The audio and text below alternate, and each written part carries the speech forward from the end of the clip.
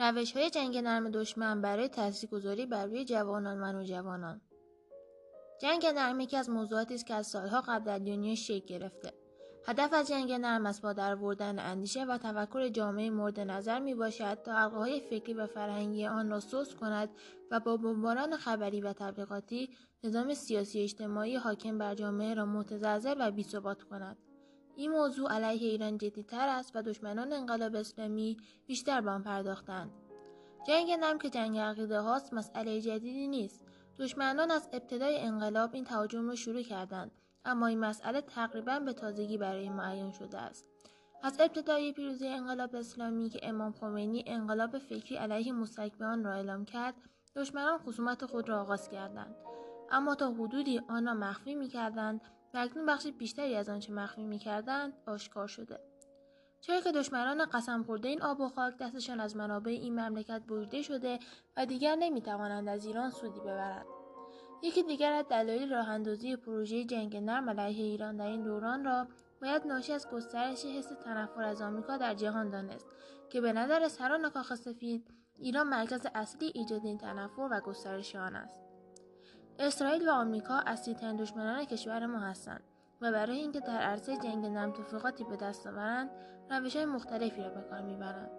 استفاده از مشکلات اقتصادی، تلاش در نزدیکی به مردم تحت پوشش حمایت از حقوق بشر و دموکراسی در ایران، ایجاد شبکه‌های متعدد رادیو و تلویزیون فارسی زبان، دعوت فعالان جوان ایرانی به خارج برای شرکت در سمینارهای کوچک که از سوی مقامات آمریکایی انتخاب می‌شوند در نهادهای ایرانی، استفاده از سفارتخانه‌های کشورهای دیگر و به طور کلی تضعیف ستون‌های حمایتی حکومت ایران از جمله راهکارهای ایجاد این استراتژی به شمار می‌آیند.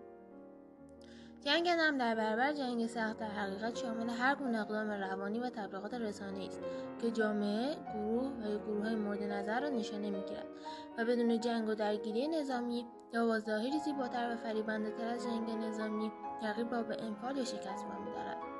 دشمن با ایجاد شک و تردید در بین جوانان سعی دارد آنان را گمراه کند. در واقع دشمن می‌خواهد آنها نسبت به مبانی اعتقادی و اصول، ارزش‌ها و بنیادهای فکری دچار تردید شوند و با ایجاد علامت سوال آنان را نسبت به پیشینه تاریخی و فرهنگ اصیل ایرانی به شک بیاندازند. دشمن با تغییر و استحاله فکری و روحی جوانان خواهان تبدیل آنها به افرادی مادی‌گرا و پوچ است تا هرچه از او خواست بدون تأمل و اندیشه انجام دهد. جوانان باید آگاه باشند که رسالتشان پیروی از راه انبیا، امیرالمؤمنین علی علیه السلام و شهدای انقلاب اسلامی است. با پیروی از این راه جوانان در دام‌های نرم افزاری دشمنان گرفتار نخواهند شد. سن 18 تا 24 سالگی دوره جامعه پذیری است و جوانان در این دوران باید به جامعه پذیری درستی دست بیابند. حضرت علی علیه السلام در نامه 31 نهج البلاغه خطاب به امام حسن علیه السلام قلب جوان را به زمینی خالی که آماده پوشیدن بذر است تشبیه می‌کند. قلب جوان قلبی پاک و مستعد است که هرچه در آن کاشته شود همان می‌روید.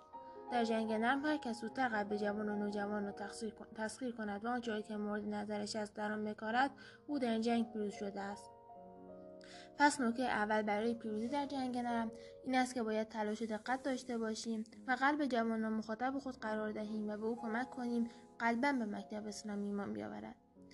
جوان در جنگ نرم نقش مظلومانه‌ای دارد و به ابزاری تبدیل شده است که هر کس توانست زودتر ذهن او را تصاحب کند پیروز می شود.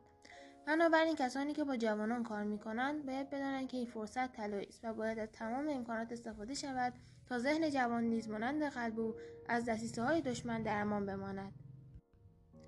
اگر این دو نکته را به خوبی رعایت کنیم و جوان به سلاح فکر و عقیده مسلح شود، هر جوان به خودی یک حسین فهمیده می شود.